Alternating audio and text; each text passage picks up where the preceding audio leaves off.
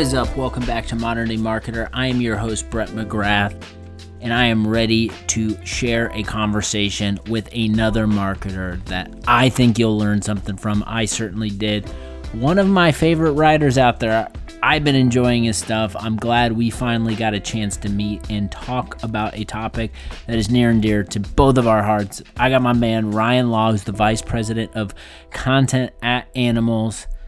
He writes some really good stuff, and the topic we're exploring today is overcoming the commodification of content in B2B. Such an important one. He's got a lot to say. If you like what I'm doing over here, subscribe, follow, all those things, but most importantly, tell a damn marketing friend you are enjoying Modern Day Marketer. Without further ado, let's kick into the conversation. What is up, everyone? Welcome back to Modern Day Marketer. Excited for this conversation today. My guest is Ryan Law, who's the VP of Content at Animalz.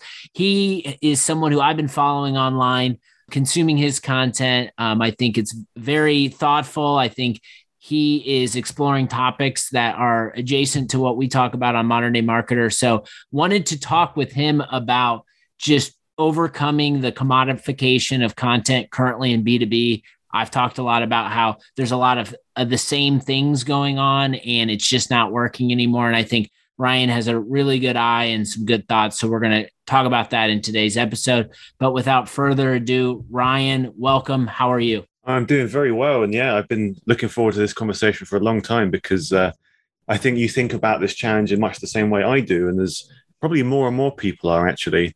I think we're all getting a little bit less tolerant of some of the just terrible content that is in the world. And we want to do something to make it a little bit better for everyone. I love how you just hit it right on its head from the jump. So we're going to get into it, but maybe before we do, I think it's cool that you are the second person we've had on the show from Animalz, and I'm a big fan of Animalz. So if anyone is unfamiliar, I know a lot of people are, because when I was exploring before the show, people would recommend Animalz content to me and I would read it, and you were the author of most of it. So maybe you just share with anyone who is unfamiliar kind of who Animalz is and what you all do. Yeah, sure. So we are a content marketing agency. We spend a lot of time and a lot of energy, and we have about 130 or so people all trying to create arguably the best content on the web. And yeah, it was an eye-opener when I joined because I came very much from the old school world of SEO, and that was, what I thought content marketing was. Joined Animalz and realized there was a different way of doing it that I hadn't even thought about. Content could be interesting. So yeah, I'm not quite as charming or gregarious as Devin, but I will do my best to live up to her high standard as well. I can't believe the size, 130 people all working in content, and you all are supporting some of the biggest brands kind of in the world. So I would imagine just like working with clients and thinking through the problems that they're going through I guess before we jump into the topic, is there anything like interesting, like what's the most interesting thing that you are all seeing across the board just in content marketing that big brands are trying to figure out right now? Well, I think one of the perennial challenges that big companies face is it's very easy to think of content as a marketing tool, and that is the lens through which you approach it and you use it to generate traffic. But content is this thing that all departments in a company need in some capacity. And actually, a lot of what we've been trying to help companies do is work out how can we furnish all these other departments and all these strange campaigns, like even like sales teams and knowledge bases for product teams. That is all content. So where can we fit into that, and how can we unify the voice and content and feel of everything we're doing? And that's a set of problems I didn't even know existed when I was working with much smaller businesses. Yeah, no doubt about it. And I've been a part of early on some of those types of conversations on just consistency across function and more or less how content can be a focus. And I know that is not something that you can flip on overnight. And I'm sure it's important to have businesses like Animalz out there who are thinking through this every day and making it happen. So let's jump in. Commodity content. There's been some great content marketers on social media using this phrase. It struck me immediately when I saw it. So maybe if someone is unfamiliar with it, first, like what to you, what is commodity content? And then like, how did we get here to be talking about commodity content? So the experience that I think people will probably have had that illustrates this really well, maybe you find a competitive search result and you look at all the top ranking content And the first thing you recognize is it all looks very, very similar to each other. Same like title formulations. You click in, same structure in lots of cases, same information, all just slight remixes of each other. It's like looking at, I don't know, a city of skyscrapers, the whole Brian Dean backlinko classic thing where the way you make better content is to make it longer and more comprehensive than anything else that has come before. And you end up looking at search results that are just full of that stuff. You can't tell a difference between them. They read like very utilitarian Wikipedia pages. It's quite like a jarring experience to read through it because loads of search optimized headers and all sorts, and no narrative, none of the interesting parts of the topic crop up. And I think it's really tempting to want to lay the blame for this at the feet of individuals, but I think it's more an issue of incentives created by the systems that we will have to operate in as content marketers. So one part of this is Google, obviously. The thing that type of content did really, really well was solve a really hard problem in search, which was aggregation.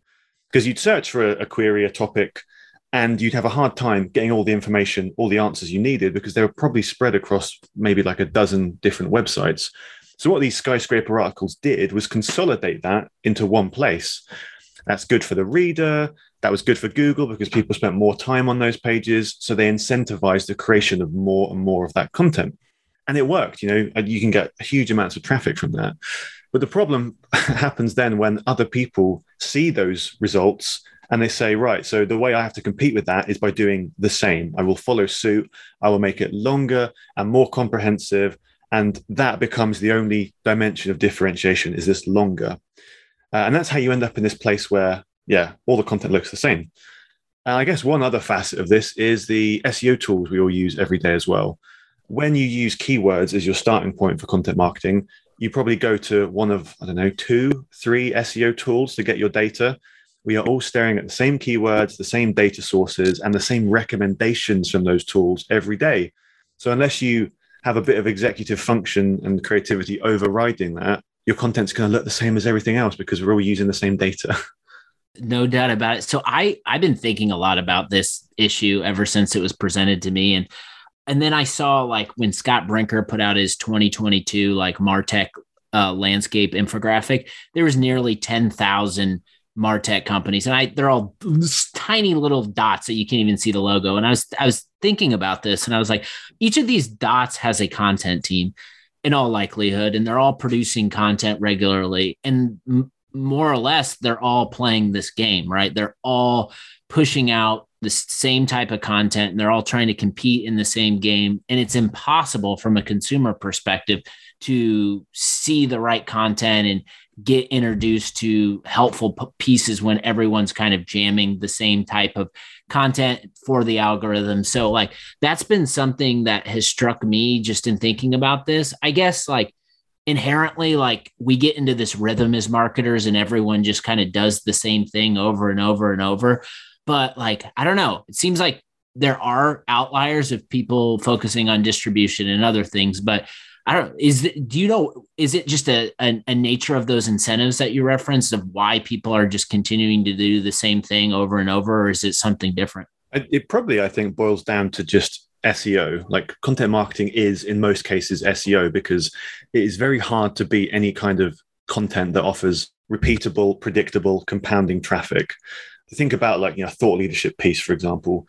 If you do really, really well with that, you probably get a big traffic spike and then that will die off. And that's maybe it, unless you can re-promote it, get a bit more excitement there. SEO generally, you spend a fixed amount on it to begin with, and you get more and more traffic with each month, maybe more business from it. So it becomes better value in every single time.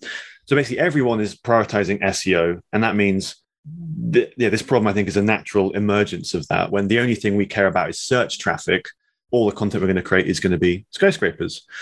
But I think the maybe short-sighted thing about that I've personally experienced is that even if you do get a lot of traffic from those kind of posts, which is no guarantee today because the more people do this, the more marginal the results you do generally get from SEO, the type of traffic is not always the type of people that will buy from you. Search queries bias towards people that are looking for quite simple things most of the time. I don't know how many like CEOs and executives and VPs of marketing Google like the 10 best content marketing tools. And because that information is quite utilitarian, you don't get a sense for who the company is that's sharing it, what they do, their raison d'etre. There's very little in there to make you trust them and actually want to do business with them. So even if it does loads of traffic, it might not do much for your bottom line and revenue in lots of cases.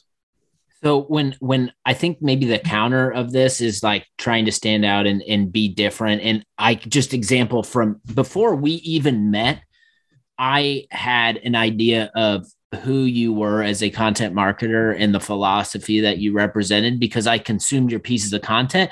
And I could tell by the way you wrote that you were a real person with a real thought process around how you thought and felt. And so me understanding you as a person through your content reflects positively on the Animalz brand because I'm like, okay, this guy's relatable. He's teaching me something in his content, and that makes like my affinity for the Animalz brand like increase. So to me, like, and that's something I can relate with just like the way I write and talk and just try to humanize my work.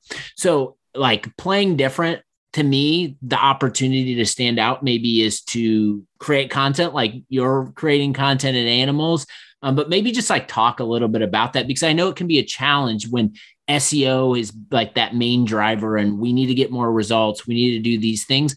But I think the opportunity when we're writing and maybe doing things a little different, more personalized, there's a opportunity to kind of reach maybe less, but more of the right type of people. Yeah, I love that.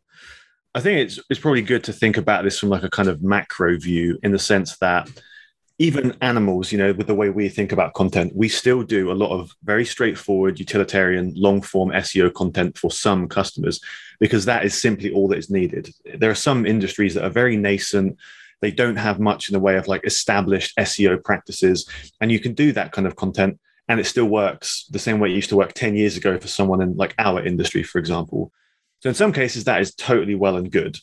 But what we're seeing more and more is that as more companies take on content marketing, as it is adopted by more companies, the marginal results of that are becoming more and more marginal. So there's more incentive to start doing exactly as you say and experimenting with these new types of content. There's someone we work with, a customer that is a great example of how to do this, I think. So Joey Chan at 360 Learning. And they're a company they're an edtech company that is now very well regarded for having loads of really creative types of content marketing. They have a docu-series where they filmed the process of hiring and onboarding Joey herself and used that as content marketing. They've got a podcast, they do loads of research reports. And the way in which she got, the trust from her CEO and the money to do that was she basically said she sorted out her pipeline metrics first. That was the thing she did as like the first thing when she joined the company.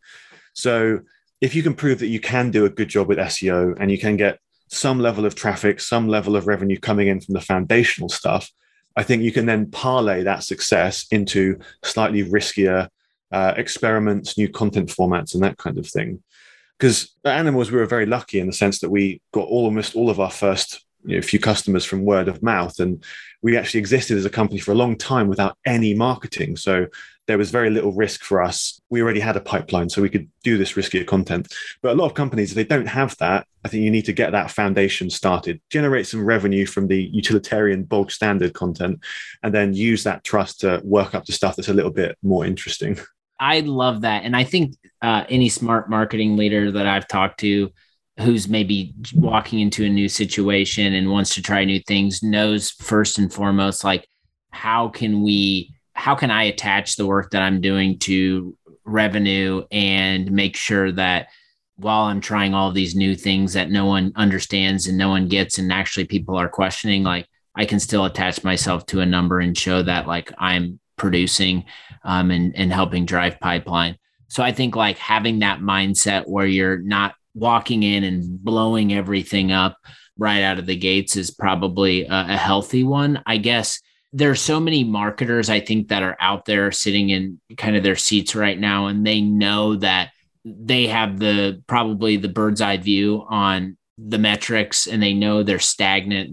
They know their status quo, but maybe their boss or their boss's boss have always done things this way and been heavily focused on SEO.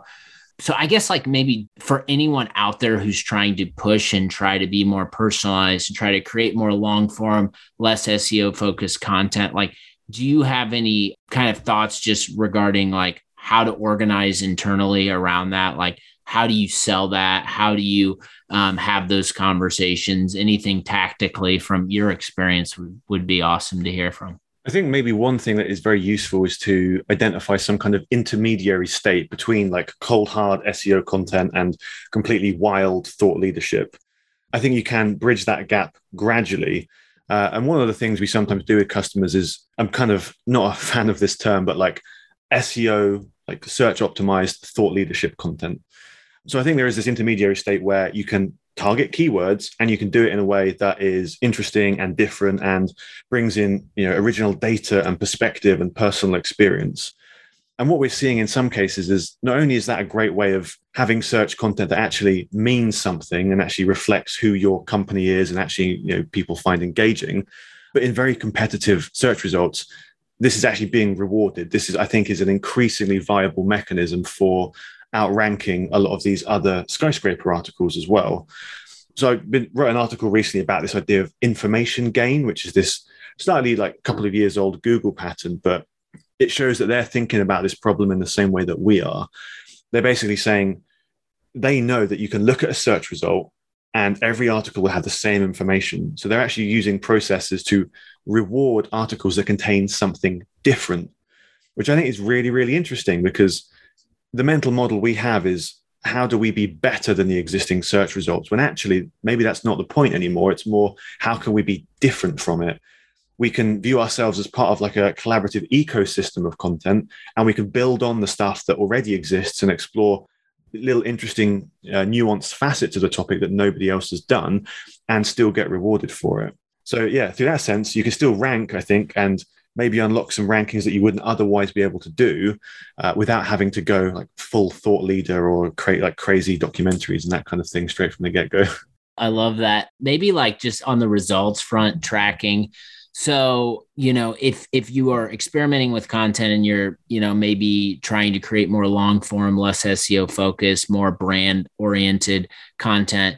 And, so you're so used to tracking kind of like quantitative metrics on like views, visits, time on page, those sorts of things. I say like a measure of success would be if my article was mentioned on another brand's podcast and they were talking about it.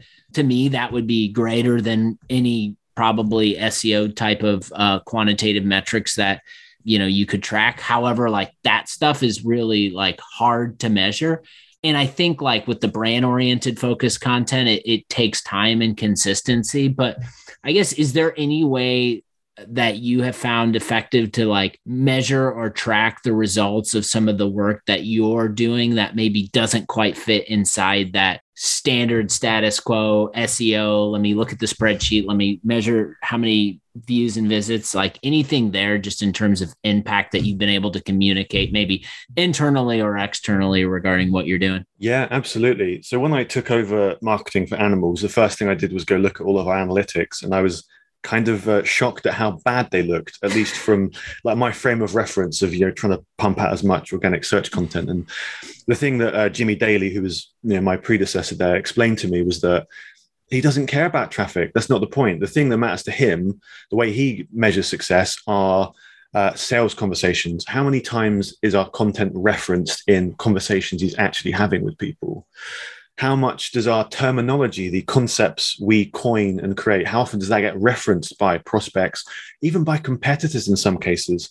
We've seen other agencies like take terms that we've come up with and build them into their own marketing, and it becomes part of the discourse. This type of content as well, it's also really, really good for link building. So if you do want something that's a little bit more quantitative and a bit closer to the like old world of metrics, you can get a bunch of links with this kind of content because it's quite often a bit more contrarian, a bit more conversational, a bit more interesting. And that is kind of the rising tide that lifts all ships, in the sense that if you get some great links from some really opinionated content, that can make the rest of the site, all of your money pages, perform much better as well. So shout out Jimmy, former guest of the show. Love what he's doing at Superpath. I think like that mindset answers the question that like, I don't know if you've been involved in this scenario, but like, you're in this meeting and people are doubting what you're doing in marketing, and content comes up, and, some executive sends an email or says like, what's the ROI of like our content program? And it's like, how do I answer this question? And I think like from what you just described, and then that Jimmy scenario, it's like, well, it's a lot easier to tell you what the ROI of the content program is when you attach it directly to sales and sales pipeline and numbers. So I find that interesting. I don't know, like we think about content from a marketing perspective. We get our numbers. We hope it drives people to the website. We hope people then want to talk to sales. But like, have you found any ways that you can use your content and the things that you're doing with your content to better align with sales pros, like just in your history, inside Animalz or not? I think anything there would be helpful to learn from you. Well, another thing that I learned from Jimmy, actually, because when he was at Animalz, he was our head of marketing and he was our head of sales. And he probably talked to you about this. And that was amazing because there was this direct feedback loop between the content he was sharing and the sales conversations he was having. Because actually, sales is probably the most fruitful source of ideas for almost any company in terms of things to write about. If you don't know what to write about, go and talk to your sales team and ask them, what are the 10 questions you get asked the most? What are the 5 reasons that people most commonly stop working with us? And you can document that. You can put that on the blog. And not only will that, in some cases, generate new business, maybe people will search for those or they get shared that resource by a peer, but it also expedites the actual sales process, makes it much easier to close. And yeah, I think one consequence we found is that this kind of part of the sales process that lots of companies had, where there's this like handover from marketing to sales, and or maybe they're not qualified and we need to explain to them what we do. We've never had that because people are always bought into what we do. They always know us. We can focus straight on the like, how do we solve your problem part of the equation, which is pretty cool.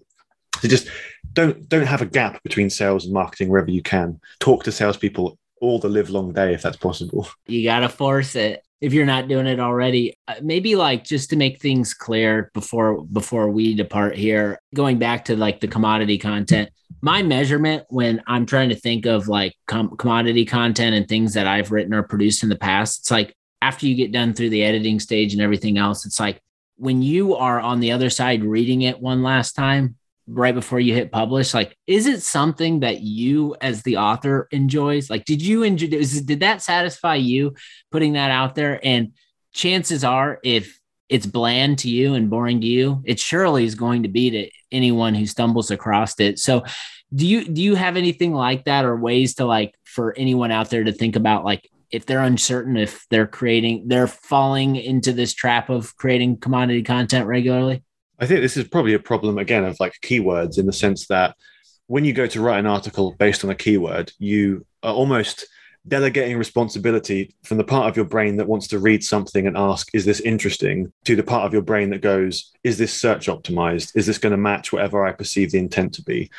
And that's useful, but it's not the same as like somebody reading it, somebody thinking this is really, really cool. So I think if you can't do that, if you can't read it and gauge whether it's interesting to somebody else, it's always a good idea to get someone else to read it for you, devoid of the baggage of finding it through search. Find somebody that is maybe a part of your target audience, a peer, anyone like that. Get them to read it and get them to tell you what they thought of it. Point out holes in your argument, examples that weren't particularly compelling, things they've heard before, or tired truisms, all that kind of thing. And I think one of the benefits of doing that as well is when you are actually proud of the thing you write, I've always found it's much easier to have a sincere and good job at promoting that article. Because I think if you try and promote every article equally, you feel a bit bad. You feel like you're spamming people. You know, somewhere in your heart of heart that actually you don't want to be sharing this. Maybe you don't want to like DM 50 people about this bit of content because you're not actually that proud. But if you've gone through that process and taken that extra labor, you feel good about it, and you will get better results, and you'll be more inclined to actually reach out to people and see if they enjoy it as well. I love that advice. Maybe in closing, there's a lot of information, a lot of things, a lot of steps. What is like the one piece of advice that you would give to any marketer that's kind of listening to this show, that's trying to figure out how we are fortunate at the Juice, at Animalz, like our content culture is organized around like experimentation, being personalized. And so I think, Ryan, we both are beneficiaries of that, where we can try new things. Maybe at other businesses, it's a little more rigid. So what type of advice do you have for anyone who's heard this conversation and they're interested in pushing their brand forward through their content? I think maybe a really useful thing to do and a way to approach this with the rest of your team is basically to have a conversation about whatever topics we're talking about, whatever keywords we want to target. What is the additional information or context or experience that only we as a company, as the people that all work together, only we can add to this topic? Because there is always something. Doesn't matter what you're writing about. If you've got a few people in your company with all these lived experiences, all these hard problems they've solved, there's generally something they will be able to add on top of this that is useful and interesting and other people haven't covered. I think that's a really great, small and acceptable way of getting people to gradually buy into the idea of, thought leadership is good and we shouldn't always base everything on search volume, while doing it in a constrained and accessible way for people. Awesome. If anyone wants to learn more about you, what you're up to, what Animalz is up to, what's the best place to reach you? Well, unsurprisingly, I spend all of my time writing on the Animalz blog, and we send out a newsletter once a week. So that's probably the best place. And I'm also on Twitter a lot. Thinking_slow is where I, again, spend too much time sharing things. Don't we all? We'll put that in the show notes. Ryan, this was awesome. Thanks so much for being on, and we'll have to get you back on sometime soon. Really appreciate it. Yeah, thanks so much, Brett. I had a blast chatting with you. Ryan is packed full of knowledge and insight. Really enjoyed getting into the weeds on how to make your stuff stand out and separate from the pack. Go follow his work. Go follow the Animalz blog. It's really good. I always enjoy what I am hearing from him and their team. Take care of yourself. Take care of others around you. We'll be back. More Modern Day Marketer next week.